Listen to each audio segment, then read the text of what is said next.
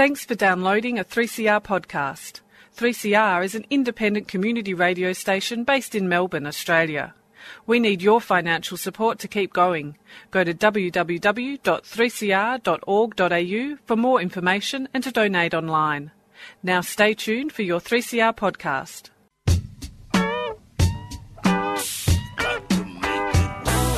Communication Mixdown. The show that takes a critical look at contemporary media And explores the way we use communication to make sense of the world around us. from social media to citizen journalism. To the logo on the front of your favourite T-shirt. It's all part of the Communication Mixdown. Each week, Thursday, 6 to 6:30.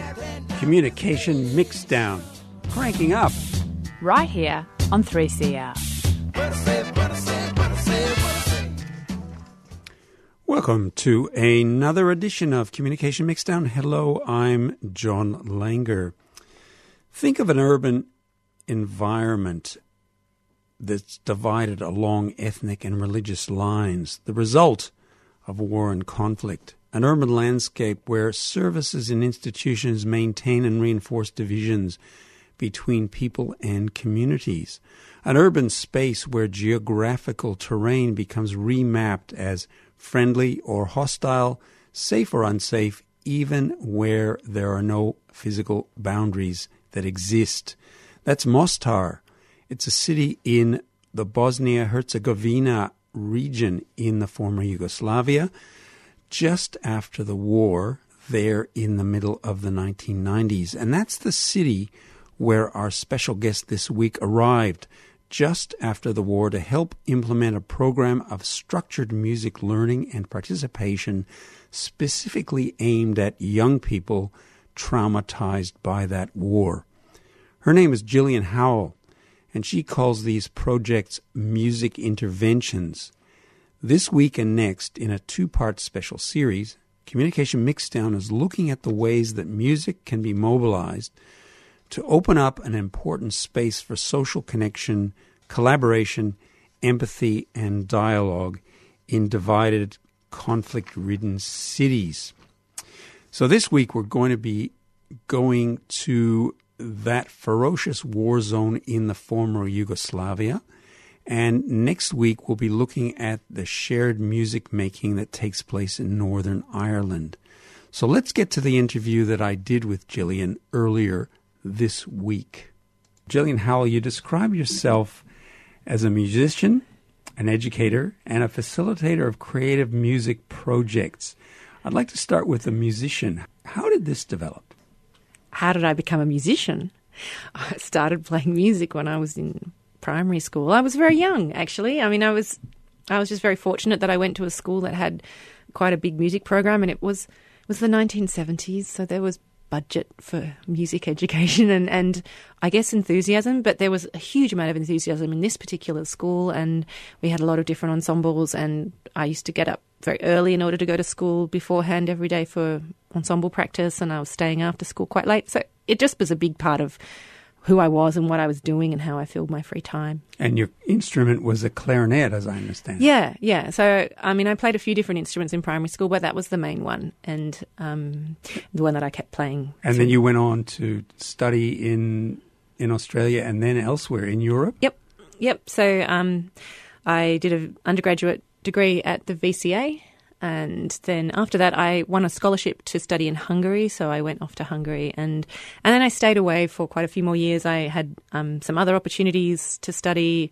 I was kind of one of those perpetual students, I think, who grabbed a scholarship and studied somewhere and then found another scholarship, or in between. I was doing interesting work mostly in London, but sort of between London and different parts of mostly Eastern Europe. Okay, so there you are. You're a musician.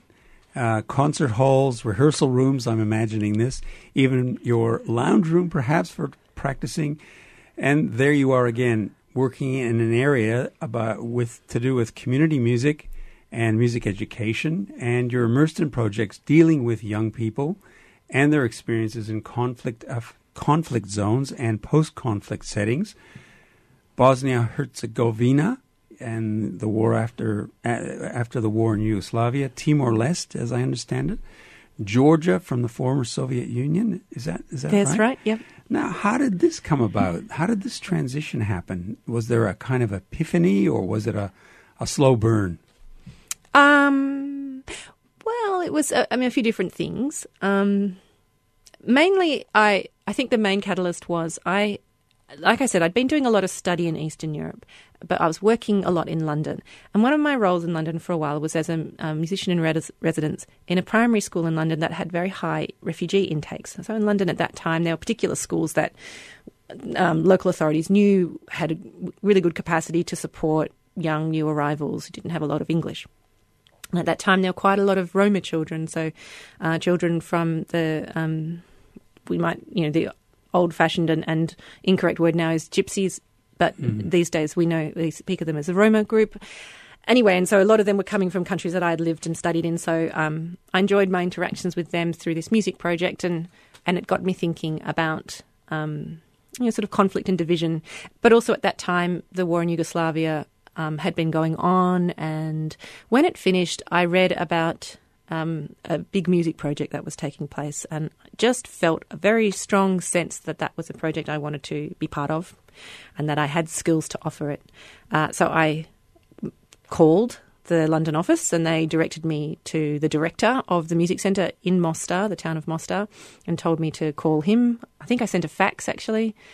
I mean, this was the 90s, so it was faxes and phone calls and or handwritten letters, and I got a very non-committal reply back saying, quite grudging, yeah, you might have some skills, it could be good. If you can get yourself here, we'll see if there's a role for you. And, that was, in a way, that was enough. I was young and adventurous and saw no reason why that I shouldn't just go and check it out, because it felt like something that I wanted to do and I'd be good at. Let's explore that a bit more. It's post-war Yugoslavia. Mm-hmm. The city's Mostar. It's called the Pavarotti Music Center. And as I sort of thought about it, it's sort of like a case study in the way that music and music making and community involvement can be used to help promote conditions of, social interaction, empathy, conciliation. You went there. What did you do when you went there? I was working in the schools program, which was an outreach project. So there was a team of musicians, probably about 15 or 20 of us. There were 2 internationals besides myself, and the others were all local musicians. And we worked in classrooms.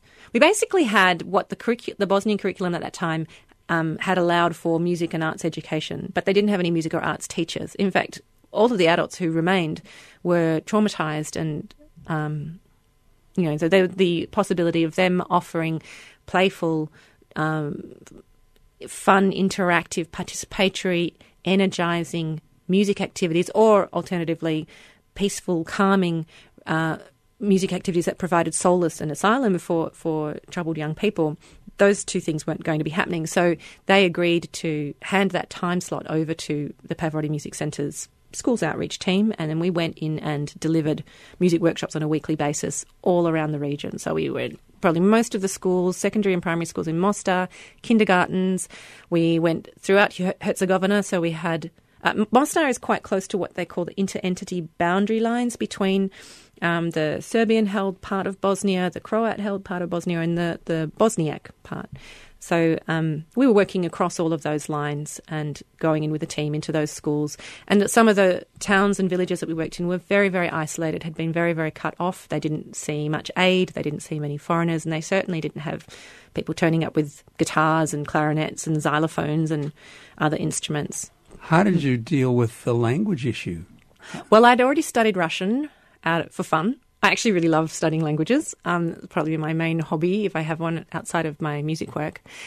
So actually for a while I was across the grammar but completely confused with the vocab, because there's differences between Russian and Bosnian or Serbo-Croatian, and it was easy to get muddled and come out with the wrong word in the other language. But there's a lot of people had bits of English as well, so you study, work with the materials that are available, teach yourself Serbo-Croatian book that I had, and then keep talking to people. Language comes, and I think everyone who's been a music teacher in an environment where they don't have the local language, or here in Melbourne, I've worked a lot with new arrivals, so they don't have English. You learn what words are really useful, and you use those words. You learn those words first. Give us I'm trying to get a picture of what you're doing in this area. Mostar is a city which you said is a conflict zone, or it was a conflict zone. The whole countryside it sounds to me, is caught up in this kind of stuff. And you're going into classrooms. Just to give us an idea, what would you be doing with the young people? We had a big collection of songs from all around the world that had been translated into the local language. So each week we would teach a song. We also did a lot of work with rhythmic games, a lot of work with music-based communication games and tasks. We did some songwriting. We carried a small collection of instruments with us, sort of small percussion instruments that we could hand out and they would play. It varied from classroom to classroom, and there weren't always opportunities to, say, build a project over a number of weeks. But overall, the songs all tended to belong to a particular collection on a particular theme. Like one of the terms when I was there, we were doing a theme of animals. So each song each week was about a different animal in some different part of the world. And the idea was about engagement. It was about, traumatized children, and most of the kids we worked with showed very high levels of trauma. I guess our project was working with recognizing that there could be two extremes of behaviour, from very, very hyperactive, hyper-aroused behaviour and very, very passive, withdrawn. So in the second type, there might not be really any eye contact happening, but in the first type, they could be sort of bouncing off the walls and unable to concentrate on any one thing for any real length of time. So we used music to try to help the kids find a slightly more functional level of energy for themselves, whether that was raising the energy slightly or reducing it. And so we would match the musical materials we brought in to the energy level that was predominant at the start of the class, and then just notch it either downwards towards the middle or upwards towards the middle range, with each song or each activity, in order to find something more meeting. How old were the kids? Were they combined classes, multiple ages? No, generally pretty similar to what you'd find in a school here. And we didn't tend to work with the oldest kids in the school. We would probably go up to about year 9. So kindergarten to year 9. And age groups like we'd find here. They weren't bunching loads of kids together in the one room because the schools had been largely rebuilt and the classrooms were, functioning. And what year are we talking about now? I was there in 1998. Okay. So the Bosnian War ended in 1995, but in the Herzegovina region, in the Mostar region, then there was a ceasefire that came in 1994 in that particular conflict there. So I think our sense of it from outside the country is often that it's just one big war, but in fact there are lots of different localities that had their own time frames, if you like, and we can see that now. What about your own I don't know what you call it, your own kind of sense of integrity or how you kept yourself together in that situation? Did you have people who were helping you, supporting you? I'm trying to think of I guess we supported each other. No, actually that was probably one of the quite difficult things. If I read through my journals of that time, then an awful lot is dramas with people. Unfortunately, it would be. I'd be interested to read more about what we were doing, what the music involved, what took place on a daily basis in these different settings that we were working into. But I think it was a very intense place to be. It was. Wow, I'm trying to picture all this and we were all quite young. We were all sort of in our 20s. I think we were all drinking a lot. Sure. I'm not a smoker, but everyone else was smoking a lot. There's a lot of, and also because the local people, this was not very long after some of these truly terrible events, and they were really, a lot of them weren't sleeping. They'd seen and witnessed all sorts of dreadful things. Some of them had done dreadful things. I had the sense. These were, without not wanting to sort of explore that too much because I feel like that's someone else's story to tell. But certainly there was, a real sense of trying to just keep busy And therefore we lived life in this incredibly intense, lively way, and not much sleep, not a great deal of nutritious food. I mean, I'm so much older now, so I really look back on it. You wouldn't be doing that. I'd really do it differently now. But, I mean, it was an incredible experience as well. And also, I think for me musically, and, you know, it really got me thinking about this thing that humans do, this music-making thing.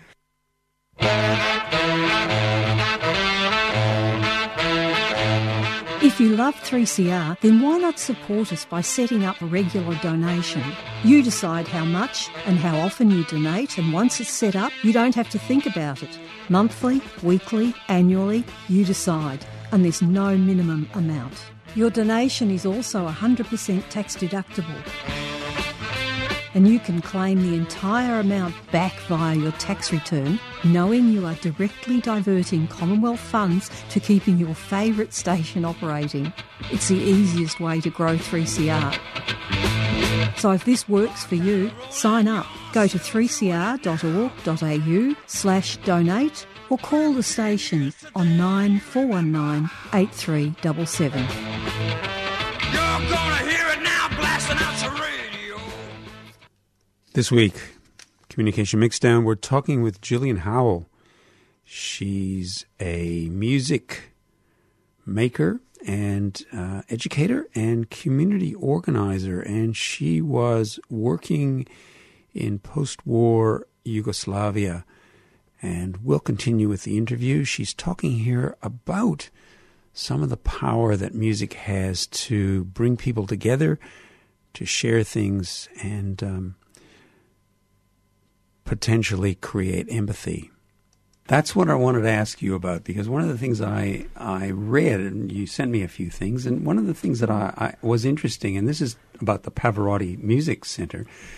They were given students, or the young people, given lessons, and what they found really attractive and really engaging was the drumming sessions. Yeah, is that the kind of experience that you had? That, you know, there were moments where you could just pull people into the music that kind of lifted them out of their everyday life in some ways. Yeah, and I mean, drumming was probably one of the most powerful ways that happened. But it wasn't just about the drums and the instruments. It was also about a kind of spontaneity. So there was this wonderful South African musician, Eugene Skeef, who came very regularly to the Pavarotti Centre. And when he was in residence, all sorts of magical things would happen, because he really has that beautiful gift of just making music start. And so it could be just, you know, just an ordinary old evening, and people, whoever was hanging around, suddenly you'd find that some instruments were out and there was a whole lot of music being played, and then everyone was singing, and then everyone was dancing, and then there was more music, and all these people were joining in who we'd never seen before. And, you know, this sort of sense of a happening, this sense of an event that had no particular timetable or schedule or organisation around it, except this confluence of people and energy. And, yeah, I mean, that, I think, were, especially in that first year, that was probably one of the most incredible things about that building. I mean, the other important thing about the Pavarotti Music Centre is that in that time, Mostar was divided. Now, it is still a divided city, but there's a little bit more cross side-to-side traffic that happens, and there's a shared school now, and even though they have separate classes, there are spaces in which young people mix. But at that time, there were the division was far more sturdy. There's no actual wall there, but a psychological wall that people didn't want to cross. It was very firmly in place. And the Pavarotti Music Centre, despite being on one side of the city, was probably one of the only places in town at that time where those who wanted to mix and who didn't want to be separated could go to. They organised transport to bring people from the other side of the town into the music centre, those who were frightened about crossing, and dropped them home at the end of the day or in the end of the evening. They organised for bands to be able to rehearse there when at that time there was very little even electricity, buildings with roofs, available in the town. So it was part of that sense of sort of spontaneity and that energy and that being able to feel safe and kind of get lost in the music was also about the fact that there was this building where the rules that had suddenly started to dominate the whole society outside, which didn't really make a lot of sense because these are young people who were alive before the war. So they knew what life was supposed to be like and how their future was supposed to have panned out. Now here was this space where when they were inside it, they could kind of imagine that this was life, that this was normality. And as I understand it, this was a purpose-built facility. Is that right? It came Yes. up after the war. It was built specifically as a center. As a music centre. Yes, that's right. And with money raised by a lot of different famous musicians, the largest sum of money from Luciano Pavarotti, the Italian tenor, but Brian Eno was a hugely influential fundraiser. So there were some pretty interesting people who were involved in it as well. It had been an old primary school that had been bombed and destroyed and wasn't going to be recommissioned as a primary school. So the municipal government agreed with the charity, War Child UK, who was the charity that initiated this music centre project, agreed that they could use this ruin and have the land for free. So they didn't have to pay for the land, and then they needed to fundraise to pay for the building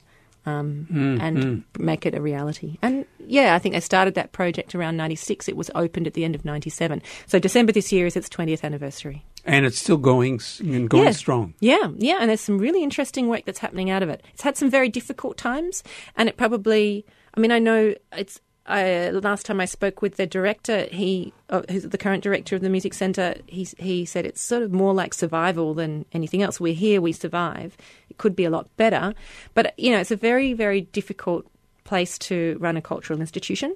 I think most post-war environments are. There's not a lot of money, and there's not necessarily a huge amount of interest because post-war environments are very political. So if you're not aligning yourself with a particular political side, then you're probably not going to get the support that you need. But despite that, there's some really great things. There's a Mostar Rock School, which is doing incredible work, it's incredibly popular and brings young people from both sides of the city together to play in bands. They record and put on concerts and have a great time being rock stars in their teenage years. I wanted to just ask you one thing about Timor-Leste. Were you doing the same thing in Timor-Leste that you were doing in Mostar? No, in Timor it was a little different. So in Timor-Leste I was based in a town called Los Palos. I was working with on behalf of an NGO which is run from Australia but mainly works in Timor and in Los Palos, this town in the eastern side of East Timor. And they are a humanitarian organisation, development organisation that is focused on cultural development. So I was working there as a community musician, working with young people, just following their interest lines and energy and curiosity, and working with them to develop music projects of different kinds. And how long were you there for? That was 4 months. Okay. Well, it was 4 months altogether in East Timor, but I also was working in Baucau with some musicians there. And Georgia? Georgia was earlier. Georgia was with War Child again, and that was a much shorter trip. Yes. So War Child was had a number of partners there, and they asked me to go over to do some work. First of all, in an area near Georgia's had a number of different conflicts since the breakup of the Soviet Union. So with different refugee camps that I was working with, or with displaced people, internally displaced people, both in Zugdidi and in Tbilisi, the capital. Well, you're very well traveled, and I guess very much part of a very particular kind of movement. I guess what is it? Community music and engaging in post-war. What sort of reconciliation, peacemaking? Yeah, I mean, I think that's the way that it's shaping up. At that time, it didn't really have a particular name. These were really new kinds of projects, and War Child was a really maverick kind of NGO going in this direction at that time. I mean, now I think there's a bit more structure, and yes, now I think we'd probably call it music and peace building, but it's not always about peace building either. Sometimes it's just about giving people the chance to feel human again and engage with a cultural aspect of life in a time when all of that has been, in a way, diminished or certainly disrupted, but sometimes devastated. Sometimes just they've lost the tools with which to express themselves artistically. They've lost the energy. They've lost the actual spaces in which they might perform or make work. They've lost the guitar strings or the instruments. So sometimes there can be a peace-building aspect to it, particularly in a divided city like Mostar, where it might be one of the mechanisms for bringing people together when otherwise there might not be many other opportunities. I think we should be realistic about what we claim of it as well. It's not that there's some sort of magic bullet that's going to happen that because they play music, suddenly there's no conflict. It's not like that. But what it does do is create a space in which people can experiment. And when you live in an environment where you've been told repeatedly by all the authority figures and by the media and your school teachers and religious leaders and everybody and your parents, they're bad. Those others are bad. You should avoid them. You actually can't live together. It's better that we not live together. Then it becomes very difficult to take those first steps. Now, some will choose not to take those first steps. They don't want to. But for those who are curious or sitting on the fence a bit, then a music project or any kind of project where there's an interest, it could be sports, it could be visual arts, it could be drama. There's lots of things. It could be language classes, it could be, anything. Yeah, sure. But it's about, it gives you a space in which it's kind of low-stakes interactions. And you get to experiment. And because it's sort of bounded by the time frame of that activity, and also there is something that music, I think, offers that carries you in time. You are, in a way, contained within the musical experience itself, and it's cooperative, and it's open to interpretation. So there's room for it. It has a fluidity about it. Very interesting. I want to pull you right back to the present. Reading in your bio, and this is probably our final question, but my final question is, it says you're in a number of bands. That's probably slowed a little bit at the moment because of the PhD. Where can we, what are the bands and when's your next gig? Well, my main band and my favourite band is a Cuban band called Avenida Sol. But Avenida Sol hasn't got a gig lined up at the moment because we are missing our saxophone player who's needed to travel. And so we're kind of waiting on her to get back and then we can start up again. But for me, that's quite convenient because I'm very preoccupied with getting a PhD dissertation finished and submitted. So probably by the time I've done that, she'll be back and we'll be back. So, just watch this space for Avenida Sol. We're a lot of fun. Well, we will indeed. Thank you so much for being on Communication Mixdown, Gillian Howell. Thanks, John. And that was Gillian Howell. She's a musician, educator, and facilitator of creative music projects. And as you heard, she spent considerable time in the former Yugoslavia just after the war, using music as a way of making gestures towards peace and reconciliation. Well, we've got to get out of here very quickly. And this is part of our two-part series. We'll hear more next week about music making in divided cities when we move on to Northern Ireland. We'll speak to you then.